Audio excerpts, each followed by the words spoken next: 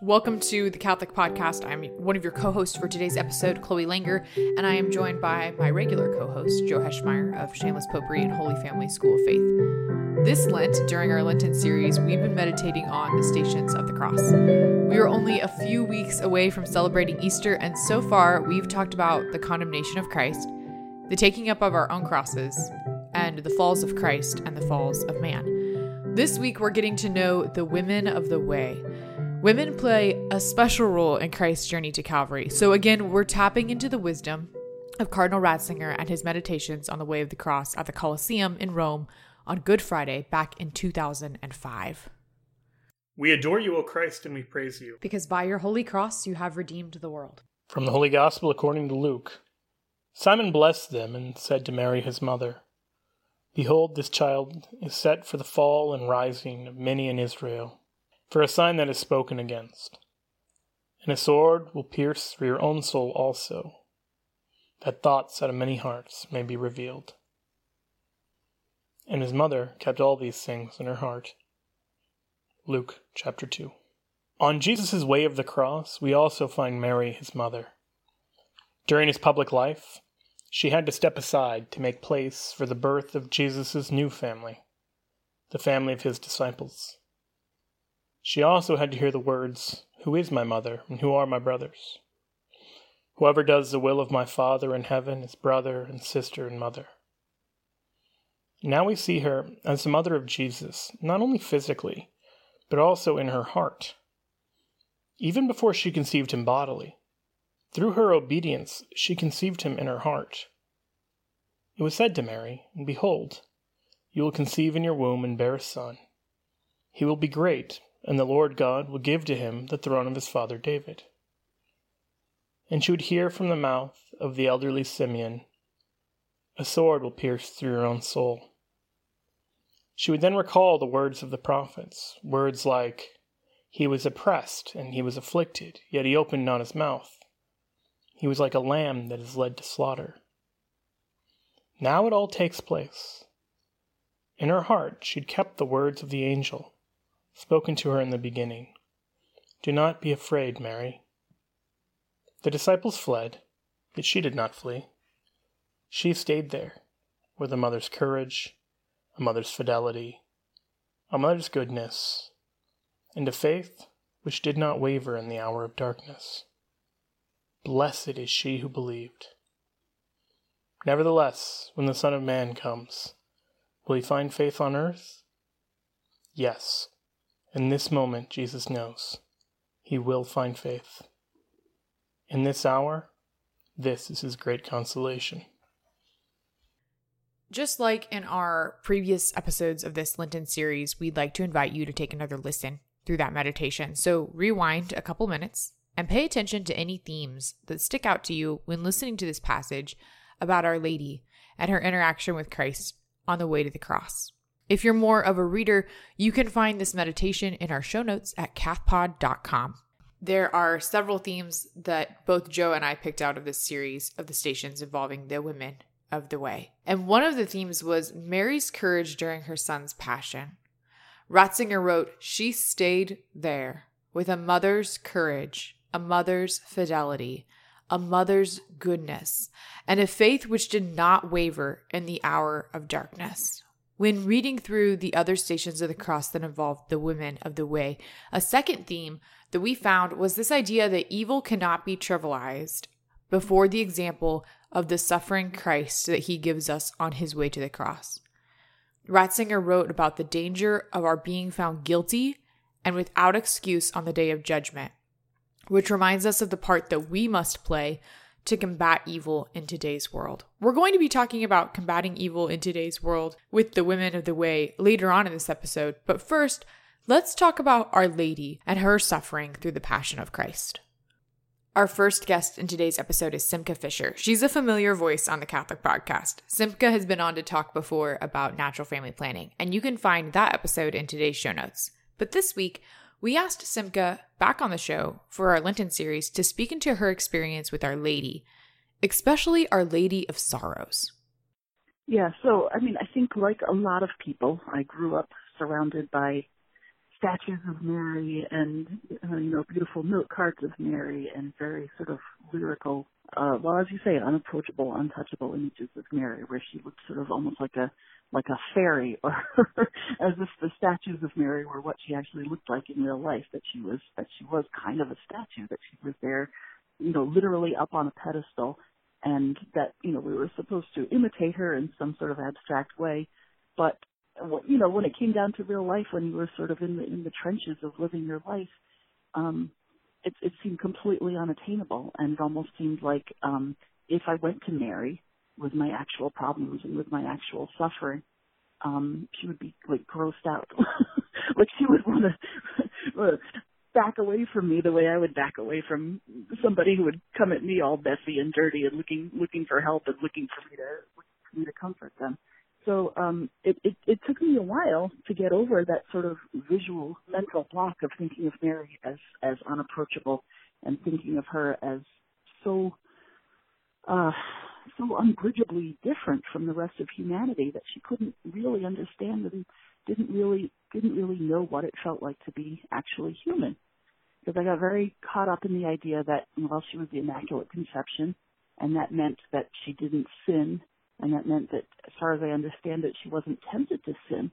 And that was so bound up with my understanding of myself, and my spiritual struggles were all about being tempted to sin and sinning. And if she didn't have those things, how could we possibly even speak the same language? So that was something that it took me many years to get over. So this is something that I've given several speeches about, actually. I had a very unforgettable experience where I was having an extremely tough, difficult year where pretty much every possible thing in my life was going wrong. We were losing our home, and there was a possibility that I had cancer, and I had an unplanned pregnancy, and my husband lost his job, and our car was broken down, and I had to move in with my parents, and I was back in my terrible hometown, and it was winter, and everybody was sick, and it was just the worst in every possible way. And it was sort of a rock bottom moment, which brought me to pray to Mary, which is something that I wasn't in the habit of doing for whatever reason. And I remember saying, like, oh, everybody says you're so helpful. Everybody says you're my mother.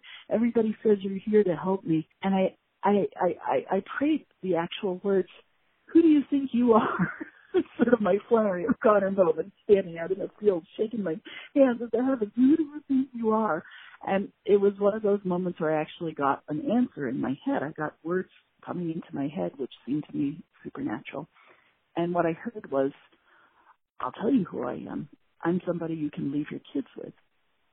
And that it sort of sent me down a path of realizing that this is somebody who absolutely I can trust, because this is what we mean by somebody we can leave our kids with when we're mothers. We mean that somebody who will understand who our children are, somebody who will understand what our needs are, somebody who understands what we want for our children, and who can accomplish the things that we want for our children. Whether we're talking about a pediatrician or a babysitter or a teacher, somebody, if we leave our children in that person's care, then this is somebody that we have reason to trust, that we have absolute reason to trust. So that sent me down the path of realizing that Mary, despite all of her differences from all the rest of humanity, except for Jesus, was a real person, a real actual human being, and a real actual mother. And the things that seemed to me to separate me from Mary, that I was so used to, the idea of original sin, the idea of temptation, the idea of the daily sins of everyday life, these are things that I was thinking made me human. And since Mary didn't share these things, then maybe she wasn't really human either. It sounds silly to say it in so many words, but this is what I was sort of feeling in the back of my mind. But I came to realize that those things, these are not the things that make us human. These are the things that keep us from being fully human, really. So, and I thought of the image of being in the Civil War, and I thought of having a mother standing up on a hillside, looking down and seeing a battlefield in front of her, and seeing people fighting each other very, very brutally, and that this was a mother who had children on both sides, and that her children were actually fighting each other. And I thought, a mother like this, maybe she's not actually involved in the war herself, and she's not tempted to be on either side, and she's not tempted to be fighting herself.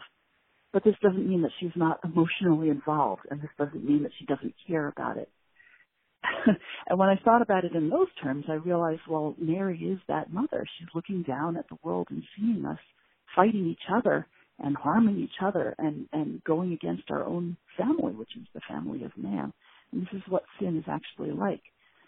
So if we say that Mary doesn't have sin and she isn't subject to original sin, she isn't subject to temptation, that does not imply that she's not involved in the battle and that she doesn't care about the battle and that she doesn't understand the battle. It's really just the contrary. In fact, she sees it more clearly than we do. Because if we could see the ugliness of sin and how much we're hurting each other and how much we're hurting ourselves when we sin, that would be seeing more clearly, not less clearly. And Mary does have that vision. So once I began to realize that, I realized, well, this is something that I do have in common with Mary, because as a mother, when I see my own children suffering, when I see them being attacked, when I see them attacking each other, when I see them attacking somebody else, this is when I'm sort of at my best. When you are a mother and you see one of your children in trouble, this is when it's the easiest to put aside all the temptations that we're subject to. I'm not going to, if one of my kids is in trouble, I'm not going to be lazy. I'm not going to be selfish. I'm not going to be, any of the things that prevent me from helping somebody, because it's my own kid, and who do I care about more than my own kid? So, if one of my kids is sick, I will stay up all night and take care of them. If one of my kids is being bullied, I'm not going to worry about my reputation. I'm going to dive in there and take care of the problem. So this is how it is when one of our children is in trouble. This is when we're at our best as mothers. I mean, obviously we can go overboard, as sometimes happens, but this is absolutely when we're at our best and when we're at our most selfless and when we're at our most courageous, is when we have to dive in and rescue one of our own children. If we, as human mothers who are subject to original sin, are so willing to put our own well-being and our own concerns aside to take care of our children, imagine how you would feel if the child was the only blameless person in the entire world, who was Jesus. And I mean, I'm willing to defend my kid, even if I know he's being kind of a punk. He's still my kid, and I'm going to go in there and I'm going to take care of the situation, and I'm going to do my best to right any wrongs that there have been and to protect the people who need to be protected. And Mary was there. She saw her son being scourged. She saw her son carrying the cross, and she saw him being crucified. And she knew, with this vision, with this clarity of vision that she had, which was more clear than any other vision in the entire world, she knew that her son didn't deserve any of it, that this was the most unjust thing that has ever happened in the history of the universe, that Jesus, the blameless, spotless lamb, would be tortured and that he would suffer and die. And she had to stand there and watch it happen. And there wasn't anything she could do about it. So that was sort of a long, rolling moment of realization that Mary is not separated from us because of her immaculate conception. She's not separated from us because of her sinlessness. On the contrary, she is sort of deeper in the heart of suffering than any of us. And when we suffer and when we see people suffering, that's when we are actually, or at least can be, closest to Mary, because she is shared in that in a way that, I only begin to understand more and more as I get older, and as I begin to understand just who Jesus is. The more I get to know him, the more I understand how outrageous the crucifixion was, how completely outrageous and unreasonable, and just, it should have torn the globe in half when it happened, instead of just tearing the temple veil in half. The entire universe should have been ripped in half. And this is something that, as I grow closer to Mary, I see more and more. The other part of this story is that we understand that the universe wasn't destroyed when this happened. In fact, the universe was knit back together. This is what Mary did when she suffered through this, when she saw this happening. And she came out on the other side, and she saw Easter morning as well. So, it's hard to cover in a short podcast, but Mary is in the center of all of it. Mary is in the center of every experience that we can have as parents and just as human beings.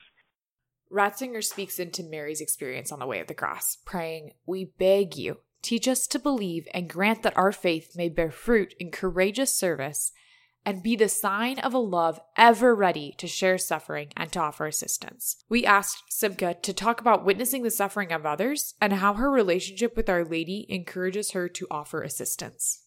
It's one thing to suffer ourselves, but it's another thing to watch other people suffer. And I think that's something that a lot of people have trouble with. When they're struggling with their faith, a lot of people are willing to take on suffering themselves, but they have a much harder time living with the suffering of other people, especially people that they care about, and especially people who seem innocent to them. And I think this is a place where we can really find Mary, because if anybody understands that, she understands that. She lived through it. She came out the other side. It's one of those things that can either separate you from God or it can knit you closer to God, depending on how deep into it you're willing to go, I guess. The disciples fled, yet she did not flee. She stayed there with a mother's courage, a mother's fidelity, a mother's goodness, and a faith which didn't waver in the hour of darkness, Ratzinger wrote. We asked Simca how Ratzinger's meditations on Our Lady's courage and fidelity impacts our lives as Catholics today.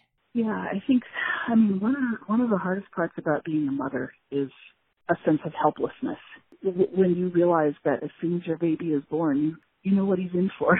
You know you're not going to be able to shield him. When a baby is first born, usually one of the first things that they do is cry, and you want to comfort them. I always tell them, it's okay. There's some good things out here.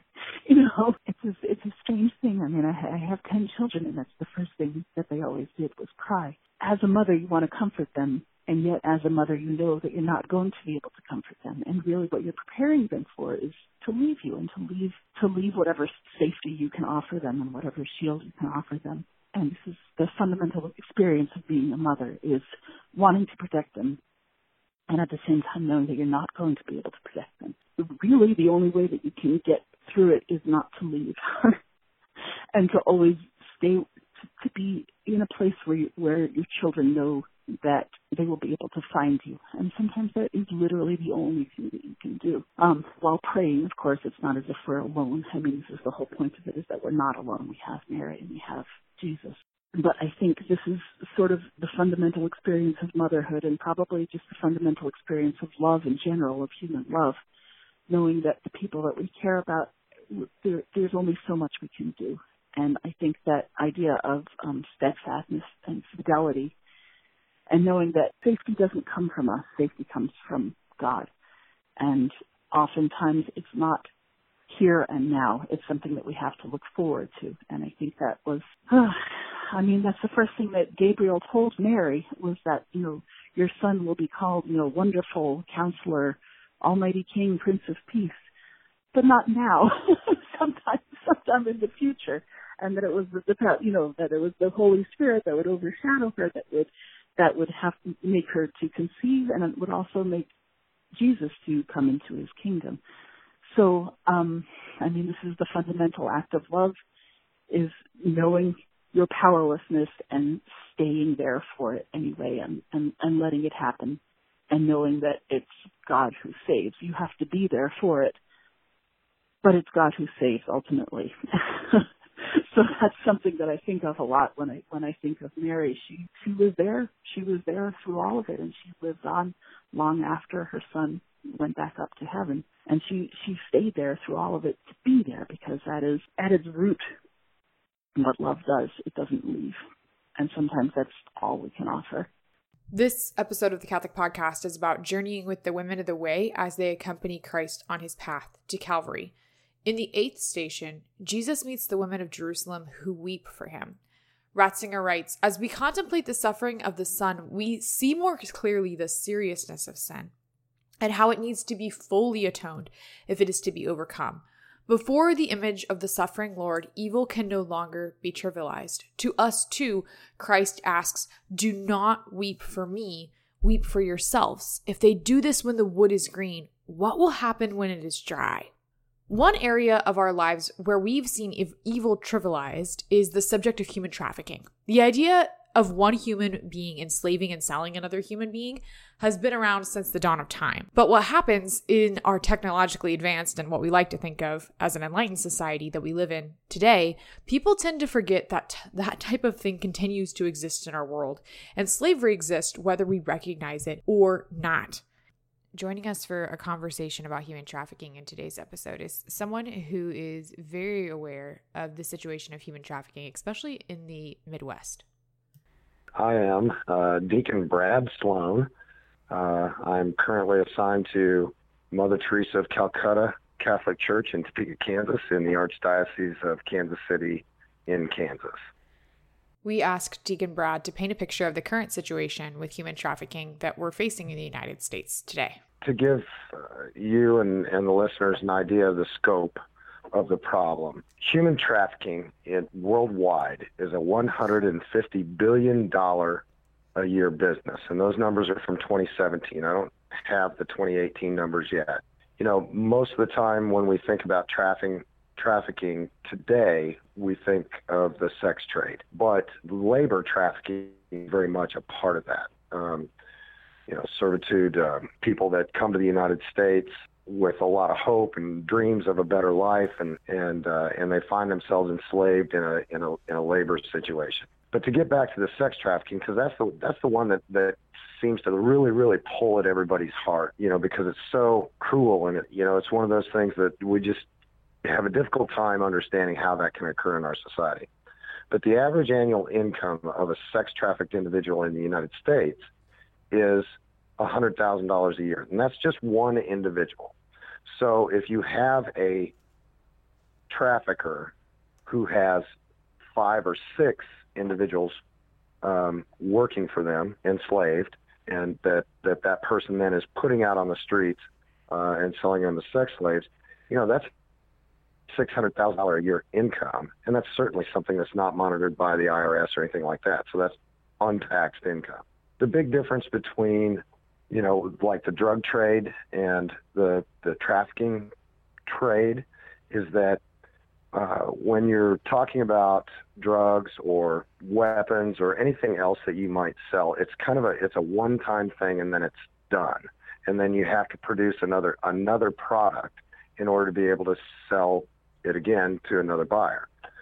With individuals, with human persons in human trafficking, they can be sold over and over and over again. In fact, the average lifespan of a sex trafficked individual is about 7 years once they begin to be trafficked. Human trafficking has been reported in all 50 states, and so it's not something that's particular to large urban areas. It happens almost everywhere. There's a video that I use in one of my presentations. It's called Chosen. And the young lady that's interviewed is an A student from a small rural community who was working as a waitress and got lured into the trade. It can happen to anybody.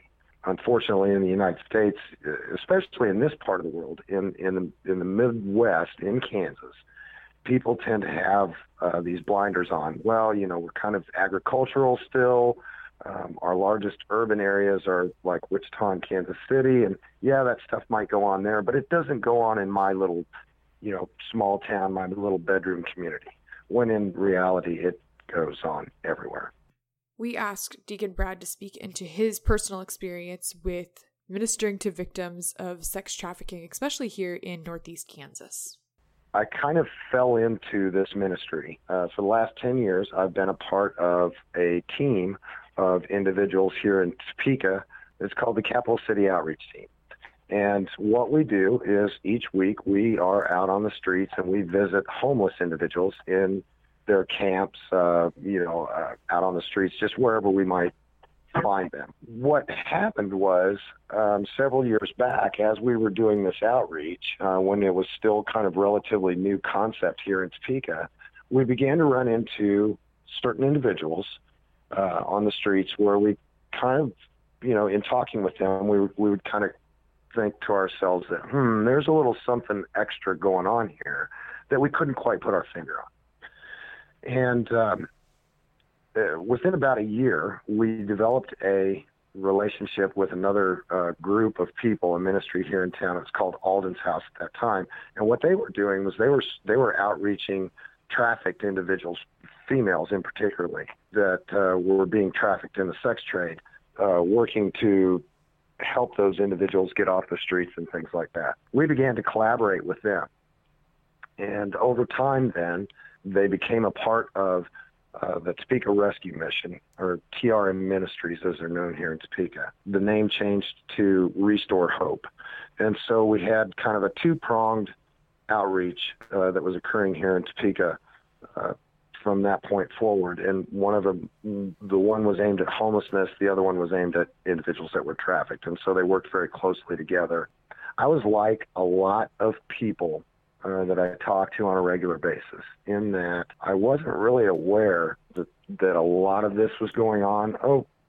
Sure, I heard stories from people about women being prostituted and things like that, but it wasn't anything that you saw on a regular basis. I mean, it's not like you drove down the street and saw a clump of people hanging out on a street corner that were obviously trying to sell themselves.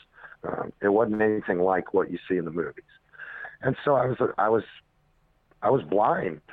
Being a part of this outreach just opened my eyes up tremendously, because we began to find individuals in houses and other places that were definitely being sold by other individuals. My regular day job, so to speak, my secular job, is I'm a program manager at the local alcohol and drug treatment center here in Topeka. I've been here for about 15 years, and the women that have come through our facility, probably upwards of 96, 97% of them have, at some point in their addiction careers, traded sex for drugs. And that's trafficking. That's being trafficked, whether they made that decision themselves or someone made the decision for them. Either way, it's considered human trafficking. As far as personal experience, my wife and I, we've been involved in a few rescues over the years, but that the largest majority of that is handled by other individuals. But a couple of years ago, for a couple of months over the summer, we had an opportunity to shelter an individual who had been trafficked and had been rescued out of that situation. Since that time, she had a little girl, also a little 2-year-old that was cuter than a bud. And but anyway, she spent a couple of months with us over one summer while she was trying to kind of get things back together. She was originally from the Boston area and ended up here. She followed her boyfriend. Her boyfriend came out here. I don't know if he was looking for work or whatever. They produced a child from this relationship, but when the economic times got tough for them, he talked her into starting to sell herself in order to bring in extra money. Then when she refused, that's when it got physical and it got violent, and he began to beat her. Fortunately, we were able to rescue her out of that situation before it got extremely bad. But she spent a couple of years in that situation. She spent a few months with us, and during that time, she was able to reconnect with her family back east, and she has since moved back there, and by all accounts, seems to be doing very well. Callings are funny in that a lot of times you don't know what you're being called to. You just know that you're being called to something greater. You know, my hope and prayer is that I can bring that mercy that we just talked about, that mercy of Christ on the cross, bring that mercy to each individual that I come in contact with through this ministry. So many of them have not experienced what it means to be loved, truly be loved by another individual, let alone by their maker, because the individuals that have used and abused them get in the way of the victim realizing that love. We learned from Our Lady and from the Women of the Way the importance of steadfast courage in the face of evil and suffering, as well as our role in recognizing the reality of evil in today's world. We pray that this episode has given you comfort in knowing that you're not alone in your suffering, but also we pray that this episode has inspired you to take action against the evils that we're facing in today's culture. So let's close this episode with a prayer. Holy Mary, Mother of the Lord, you remained faithful when the disciples fled. Just as you believed the angel's incredible message that you would become the Mother of the Most High, so too you believed at the hour of his greatest abasement. In this way, at the hour of the cross, at the hour of the world's darkest night, you became the mother of all believers, the mother of the Church. We beg you, teach us to believe, and grant that our faith may bear fruit in courageous service, and be the sign of a love ever ready to share suffering and to offer assistance. In the name of the Father, and the Son, and the Holy Spirit. Amen. The Catholic Podcast is an initiative of the Holy Family School of Faith Institute. To find out more or to see how you can contribute to our mission, check out www.schooloffaith.com.